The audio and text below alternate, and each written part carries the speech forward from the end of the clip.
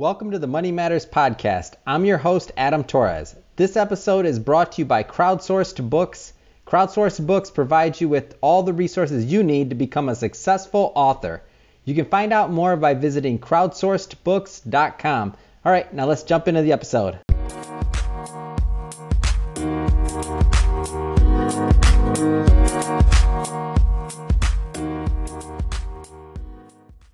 Another episode of Money Matters Top Tips for Success. Really excited for my guest today, Damon Diamore. He is the founder of Legacy Mentor. Really excited for those tips he's going to give us today. So first of all, Damon, thank you for making yourself on the show. Thank you for having me. All right, fantastic. Well, hey, I want to kind of I know you work with a lot of high-level executives, mentoring them and coaching them. But before we get into that and some of your day-to-day, I want to know a little bit more about your history as an entrepreneur. So talk to me more about that. Sure. I actually started my career in finance, kind of where you are. I worked for Cantor Fitzgerald back in New York. I brokered and then traded institutional treasuries and swaps and derivatives and built trading systems and did a whole bunch of cool stuff. Which taught me, kind of independent thinking within a big corporate environment. And then I worked in entertainment for about 12 years, producing shows like The Apprentice and Undercover Boss, working really closely for the first time with some big Fortune 500 and 1,000 C-suite executives, one-on-one, really deep, intense work, getting to know them. And then I left entertainment and did a consumer product startup in 2010, had a little bit of success with it. And then built on that success to raise a small venture fund here in LA focused on consumer products. And that company was called Wayfounder. And we ran competitions, kind of Shark Tank style, online for people that had ideas for products but couldn't take the life or financial risk to start a company. So we would buy their IP and then put execution teams in place and roll out those various ideas, born out of Wayfounder. When crowdfunding started taking off on the equity side, I started a lead gen business for accredited investors, also a little bit ancillary to your field. And we became one of the top 2 lead providers for accredited investors in the first 6 months of our operation. That company I wound down about 2 years ago, and kind of as a natural flow, having been in contact for over a decade with a lot of these large CEOs and C-suite executives, I started getting asked for individual coaching for various things, some tactical business, some more kind of bigger life issue. And I recognized a pattern in that the people that were having liquidity events or retiring with big packages, who had really grinded away for a decade or more tactically, when they finally retired or had a liquidity event, they crashed emotionally because they had no idea what to do and they didn't really have a purpose. And when they figured out what they did want to do, it was much harder to say, I used to be the CMO of this top 50 Fortune 500 company, as opposed to people think you're just bored. So what I do is I have 2 sets of clients. I have Fortune 1000 C-suite executives who I work on defining their legacy and then finding what's going on in their business today that they can focus on in a clear line from today until they retire to enable that legacy. And then I have a lot of startup founding team clients because I was one of them, and I really love entrepreneurship. And I work with startup teams that have raised usually at least an A round and then into a post-B round, so that they've raised somewhere from 5 or 6 in an A round up to 20, 30 million, and they're trying to position themselves for hyper growth. And they want to learn the lessons of these big Fortune 500, 1,000 C-suite executives that I work with because they aspire to be that type of business.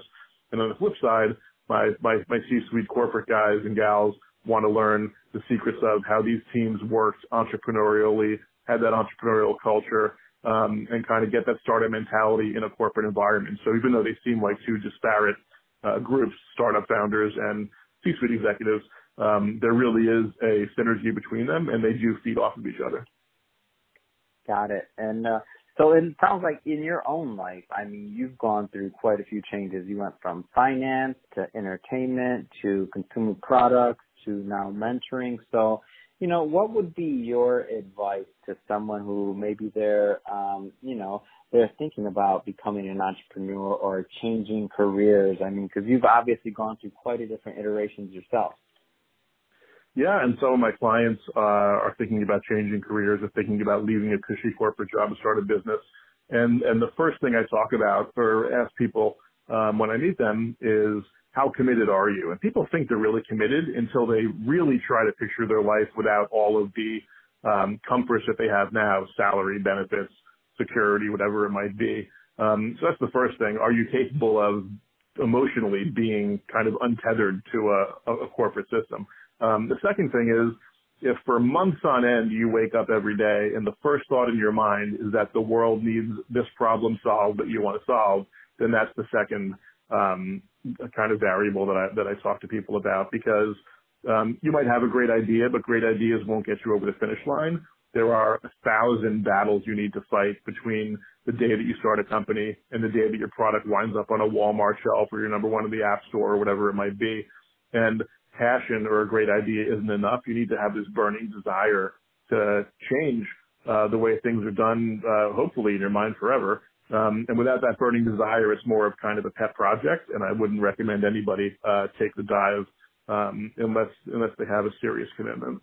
Unless they want to treat their entrepreneur career like a professional career, unless they actually want to be a professional entrepreneur, because you're going to have failures. Your final idea that's successful is probably going to be nothing like what you left your job to do in the first place.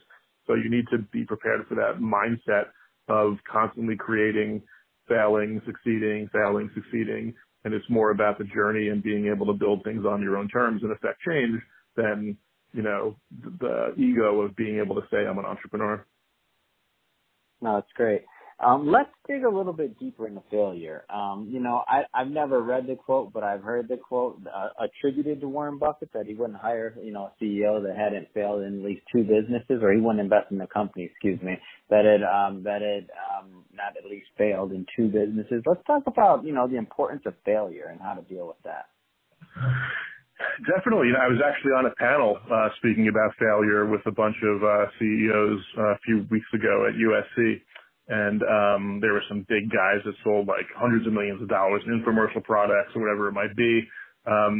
But failure comes down to obviously learning the lessons from your failure, but it comes down to resilience. And a lot of people mistake resilience for one horrible thing happens in someone's life and they overcome it, and that makes them resilient. Where resilience is actually a mindset, and it's more important to think of it as a constant framework for how you deal with adversity. So everybody fails.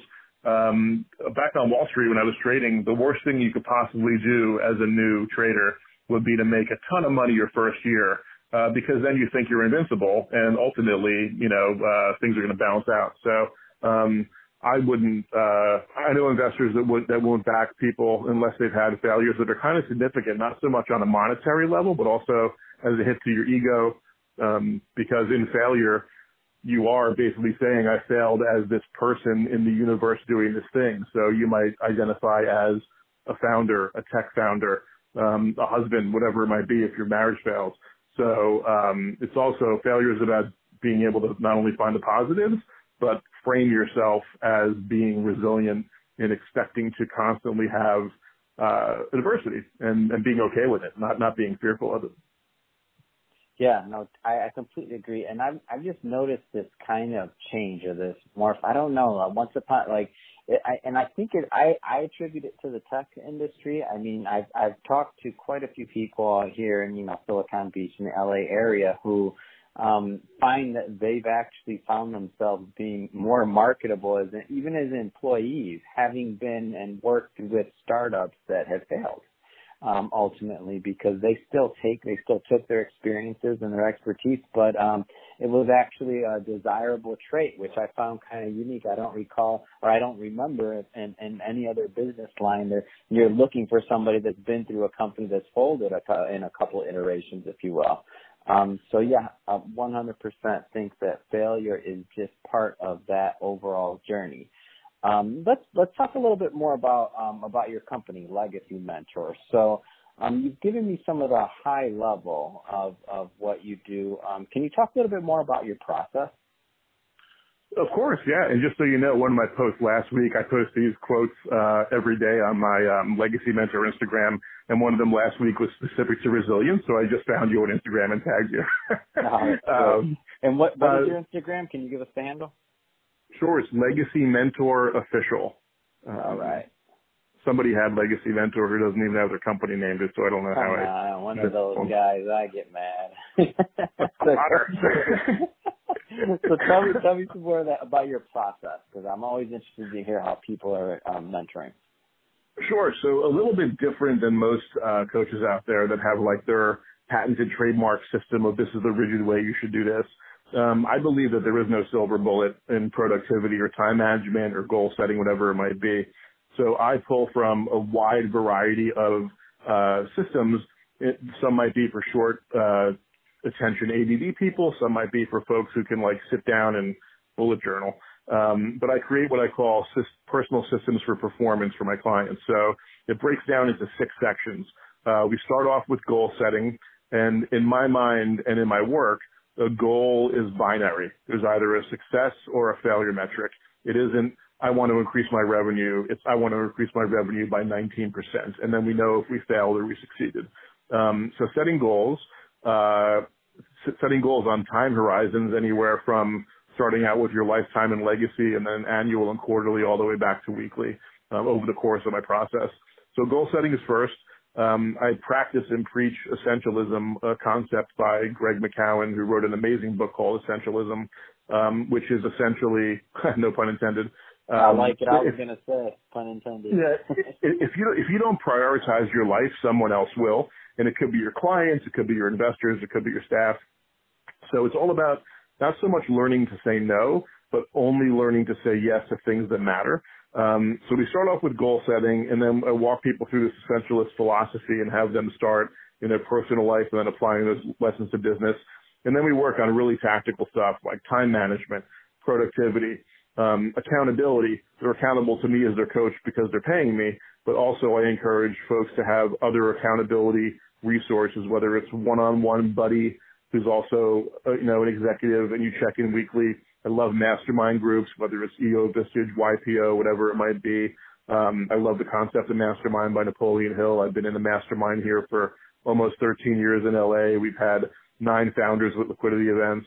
And then once we get through all of those things, the last piece is habit forming, and really dialing in a process to work for individuals, whether it takes them 2 weeks, 4 weeks, or 10 weeks to build a single habit at a time until you're starting at a foundation and building.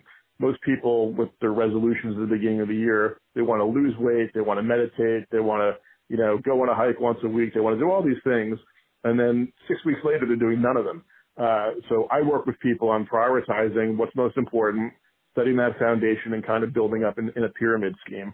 And those are the 6 steps to my building a system for personal performance.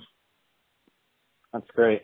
And what kind of feedback do you get? And the reason I ask that is because, you think you get the same answer every time, and I get a different answer every time. Like, what kind of feedback do you get from people as you take through this process? Yeah, it's funny. I have a ton of testimonials on my website from Fortune 100 CEOs all the way down to, senior executives at companies or entrepreneurs. But, the most common feedback is that everybody thinks they're too busy to do something. And my system requires 5% of their time. So I make my clients commit up front before we start working in 90-day cycles to 5% of their hours that they're available. So for a normal person, you wake up at 6, you go to bed at 9, and entrepreneurs are even later than that. But say that's your schedule. That's 45 minutes a day. 45 minutes a day translates into a lot of hours every month. So the first thing they realize is they didn't think they could find 45 minutes a day. And the second thing is they don't realize that if they're in deep focused work mode, no phone, no email, no employees, no family, they get done about 2 or 3 hours worth of traditional work in that 45 minutes. So it's almost like compound interest, a theory you know well. If you start building these small blocks of time and working on very specific goals with actionable metrics, you start crushing them. And almost all my clients say they didn't think they had the time to write a book, or launch a new business line or, investigate some other thing that they wanted to do. So that's the most common feedback, is that they didn't realize they had the time in their schedule, but they're forced to figure it out because they're paying me and then they're spending their valuable time when they could be doing other stuff. So it's that trade-off, it's like, what trade-offs are you willing to make? Hey, I love it. And life is all about trade-offs. Well, hey, let's see. So where can people find you? Where can they follow you? What's your website? Sure. The website is legacymentor.co. Again, there's a squatter on the .com website, which is not to have it doing anything with. On LinkedIn, it's just my name without the apostrophe, Damon B. Amore. And the website is basically the best place to get me. My Instagram page, as I said, is Legacy Mentor Official. And my personal blog is also my name without my apostrophe, just DamonDamore.com. And there's links to everything from, bio and music and book reviews to stuff about me. But on the professional side, it's my website. All right. Well, hey, Damon, I really appreciate you being on the show. I appreciate you sharing your tips to success today, and wish you much success. Have an awesome day. Thank you. This was great.